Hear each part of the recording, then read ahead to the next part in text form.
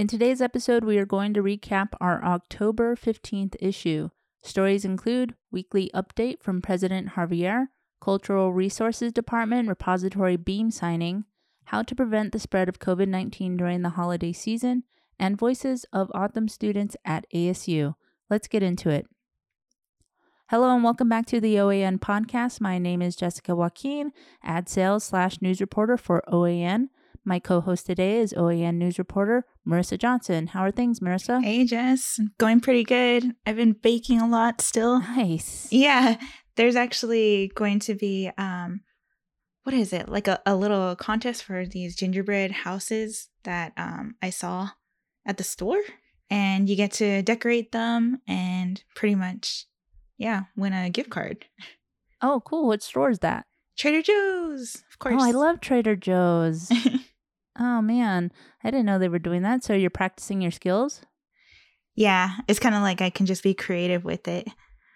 So have you sketched anything out, or you're just like you got it in your mind and you know what you're going to do already? So they already have the gingerbread houses made, but they kind of want you to get creative with it and just add on to it. So I thought, can go a classic Nightmare Before Christmas, but what else is there? What other Halloween memorable? Oh, is it for Halloween?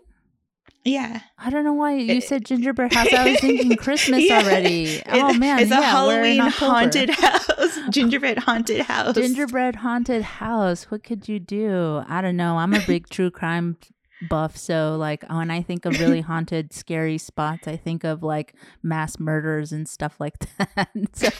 So just put a whole bunch of blood on the house, broken windows. Yeah, no, I don't know.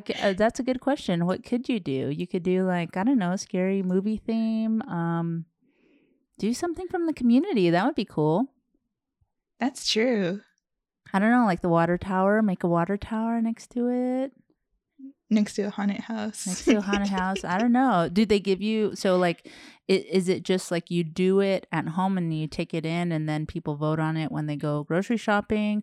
Or is it like everything still stays virtual where you just take a picture of it and then you send it in? What am I thinking? Yeah, no, we're not allowed to do anything. I forgot about that. Okay. Well, yeah, get creative with it. I don't know. What are you going to do? I don't know. I'm still thinking of it, but it's mostly based on decoration. How can you make it unique and decoratable to wow the judges, I guess you can say? I mean, I'm just guessing like ghosts and skeletons and I don't know, black cats and witches. Ooh. Mm-hmm. I actually have little cookie cutters of that, so that's not a bad idea. Yeah. Good luck on your gingerbread house there, Marissa. Let us know how it goes in the next episode. For sure. All right, Marissa, let's start things off with the latest COVID-19 numbers from across the community. These numbers were released October 14th. Total numbers for enrolled SRPMIC members. Enrolled members completing the COVID-19 test is 4,224. Of those tests, 3,772 came back negative, with 452 testing positive. That means that 429 community members have recovered. Currently, there are 2 active cases. Unfortunately, one person is hospitalized, so let's keep them in our thoughts. Again, these numbers are updated and released every Monday, Wednesday, and Friday. There's a lot more information than what I just told you, so just be sure to go over to the SRPMIC's Facebook page or website to get all of the numbers. Again, every Monday, Wednesday, and Friday. Up next, we have an update from President Martin Javier, recorded on October 9th. Hello, community members. I come to you today for the weekly update. Just also wanted to announce in relation to COVID-19, the pandemic, this past Wednesday, Council has added a 5th directive to the emergency declaration. Just kind of reflect on the emergency declaration. Back on April 1st, the community declaration, the first directive was to stay home, no public gatherings, also practice social distancing. That was the first directive on April 1st. The second came on June the 19th.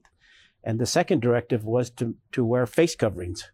So that was the second directive. The third directive came on July the 22nd, and that was the overall community curfew. And then on July the 29th was the fourth directive, and the fourth directive was the closure of the Red Mountain area. So today I just wanted to report the fifth directive is in reference to this year's 2020 Halloween. The directive states that there will not be any trick-or-treating or haunted houses in the community for the year 2020. And also that there'll be no activities that bring families together for different households together for activities, even if they're outdoor activities. One of the things we really felt as a council, it's important that we listen to our health officials, and our health officials have been telling us that after each holiday, the number of positive cases within the community have risen. So for that fact, with information from our health officials, the community council has added the fifth directive. And again, that means there will be no trick-or-treating here within the community. There'll be more information on the website, and I'm sure more information will be shared going forward, reminding the community that there will be no trick-or-treating here in the community. And I'll also say there was some discussions about our members going off the community. You know, we would just recommend as a body that we not participate and go outside the community. We're hearing where the other cities are already, wearing the face mask off of their directives. And so just a concern that we have, hopefully that you would make the decision just to stay home this year and just do things with your immediate family. Also wanted to report, part of this COVID-19, what we're going through, we are coming into the flu season, and it's important this year that you get a flu shot. Flu shots are available here in the community. There's a number that's listed where you can call for more information, but I will share with you that number is 362-5555 for more information on where you can go to get your flu shot here in the community. Again, encourage you to get that flu shot, especially with this pandemic still here in the community. Also wanted to touch on, every year with our CDD department and EPNR host a fall overhaul. Again, because of what we're going through, this year's fall overhaul will be a virtual fall overhaul. I will say there's going to be an opportunity for our community members to bring our medicines, our oils and things to get rid of them. So again, there's opportunities to kind of still participate in fall overhaul this year. Again, the information is shared below. So with that, in closing, again, where we're at, what's going on in the country, our numbers right now are down. Let's not let our guard down. Let's continue to do the things that we've been asked to do as far as our part in controlling this pandemic here in the community. And as always, let's shield up. God bless you. Take care. Also, for more information on the fall overhaul, you can call 480-362-7500. There is also more information in the October 15th issue. All right, Marissa, I'll take us into our first story, written by senior reporter Tasha Silverhorn. Cultural Resources Department Repository Beam Signing. On Thursday, September 24th, the Salt River Pima Maricopa Indian Community's Cultural Resources Department, CRD, held a beam signing ceremony for highly anticipated buildings, the Repository and the Native American Graves Protection and Repatriation Act, also known as NAGPRA. The ceremony was limited to a small number of guests due to the COVID-19 pandemic, but an acceptable number of employees from CRD, Public Works, and Engineering and Construction Services, as well as general contractors and architects attended. The two new buildings are located behind the old Salt River Day School at Longmore and McDowell Roads and are set to be completed in the summer of 2021. The repository measures 24,562 square feet and will include administrative and museum staff support areas, collection space for museum artifacts, community relations storage, large rooms for permanent collections, special archive rooms, processing rooms, and 2 conservation laboratories for preparation of items and archaeological artifacts. The NAGPRA building is a 2,644 square foot facility that includes a processing room, 2 collection spaces, and a suite for use during reburial ceremonies. Construction of the repository is under the direction of ECS and the CRD and began in early March. General contractor Maydal Construction and architect ADM Group are team building the new facility. Here's David Dallas, president of Maydal Construction, on the construction process. So we call this the topping off party. So as you can see, all the walls are erected, and once we get all the steel on, then we'll start drying the building in. So we've done quite a bit to get to this point. All the demo, the underground, utilities, and then now we are vertical. And we're real excited about it. It's gonna be a really beautiful piece of art for the community, and I hope everyone enjoys it for many years to come. During the repository beam signing ceremony, SRPMIC Vice President Ricardo Leonard and staff from CRD talked about the significance of the two buildings and how they will benefit the preservation of the community's history. Here is Vice President Ricardo Leonard. It is with great joy that I see this structure finally coming to a point to where we can actually say it's here. We've been looking at this place and looking for a place to put the bones of our ancestors, to make them ready to be reburied, and also to get the things of our past that were found and brought forward. But it gives me great joy to look at this place and I know that this is where everything is going to be at. Leonard gave thanks to those who were involved and made this building happen. CRD Director Kelly Washington had this to say about the continuance of the project during the COVID-19 pandemic. I'm very, very thankful to council, to the community, to admin, to our staff, and ECS for all the work that everybody put into this. And I'm so grateful that the timing was right on this one. You know, who would have foreseen what's happening right now? But this is one of the projects that really made it, under the wire, and it proceeded. So I guess this is the time for this to happen. It was meant to be. Our main priority in designing this with ECS and others was function. This was a building that's kind of the back of house for what we do. This is really an important foundation for the work that we do. Washington thanked ECS for their work providing what functions were needed and wanted in this building. What is the purpose of NAGPRA? CRD Tribal Historic Preservation Officer Shane Antone said the following. It allows us to get back our ancestors that are currently housed elsewhere in federal repositories or federal things, or for inadvertent discoveries that have a federal nexus. And our deceased are really, really important to us. They always have been. They're a major issue for us, and I want to thank council for their support. For what Kelly said they were doing. When we told them we needed a better facility for NAGPRA, I don't think anybody questioned it. I don't think anybody said, well, why, or no, you don't, or nobody countered. They just said, well, what can we do to help? And that's appreciated. That's not universal. It's not throughout all. And the issues, we're really lucky here in Salt River to have the makeup we do from our council to our administration to our directors to the guy who's sweeping, mopping the floor. We're all unique and good. We're all equal in eyes of the Creator, and I think we all recognize that. And so that's why I'm really appreciative to see everybody here today to kind of top this off, that we're going to have a functioning facility, a good facility, that we can maintain our cultural heritage, our cultural past. After all the speeches, guests had the opportunity to sign the steel beam that would be placed on the building at a future date.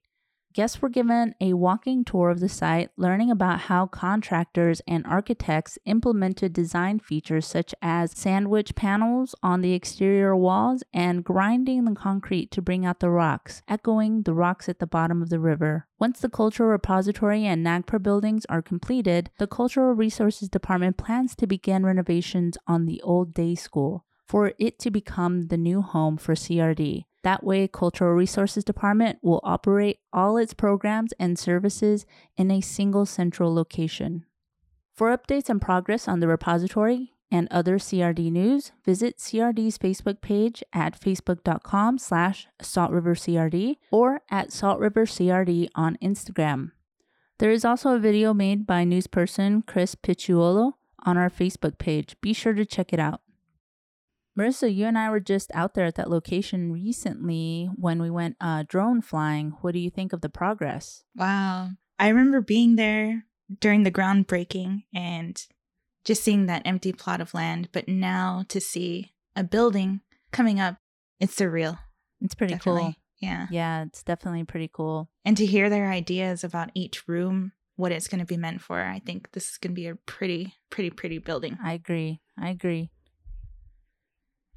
All right, let's go into our second story. How to Prevent the Spread of COVID-19 During the Holiday Season by Tasha Silverhorn. As the fall and winter holidays are now around the corner, the Salt River Pima Maricopa Indian community members are wondering what their Halloween, Thanksgiving, Christmas, and other holiday celebrations will look like this year. Will the SRPMIC have new guidelines set for these celebrations, or will we continue to abide by the community's curfew to reduce the spread of COVID-19?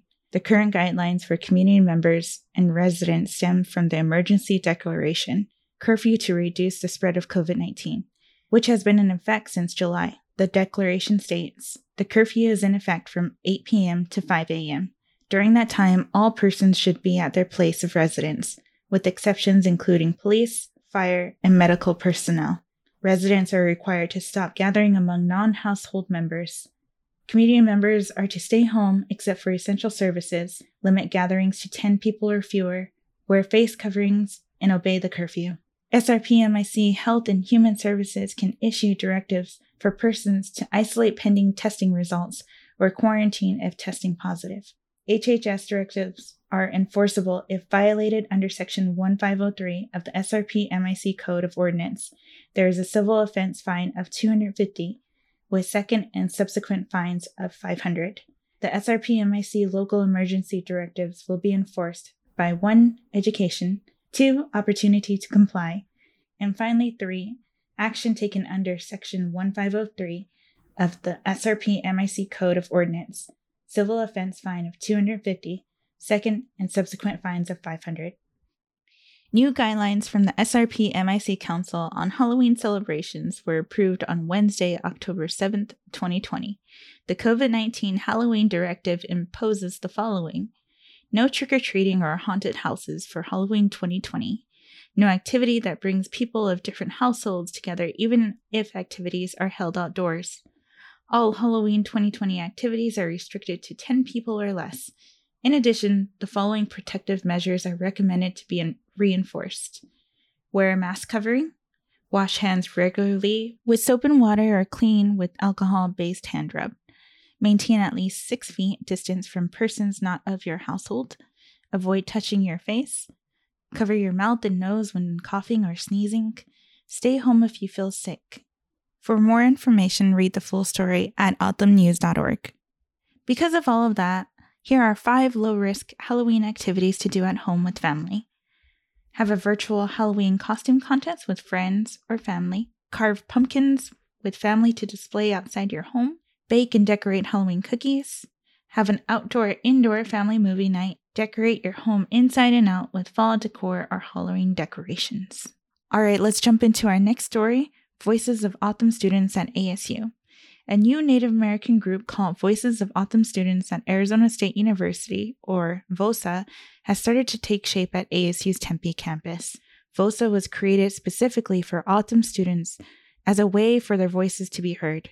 While the organization is open to anyone who is interested, it was created with Autumn students in mind.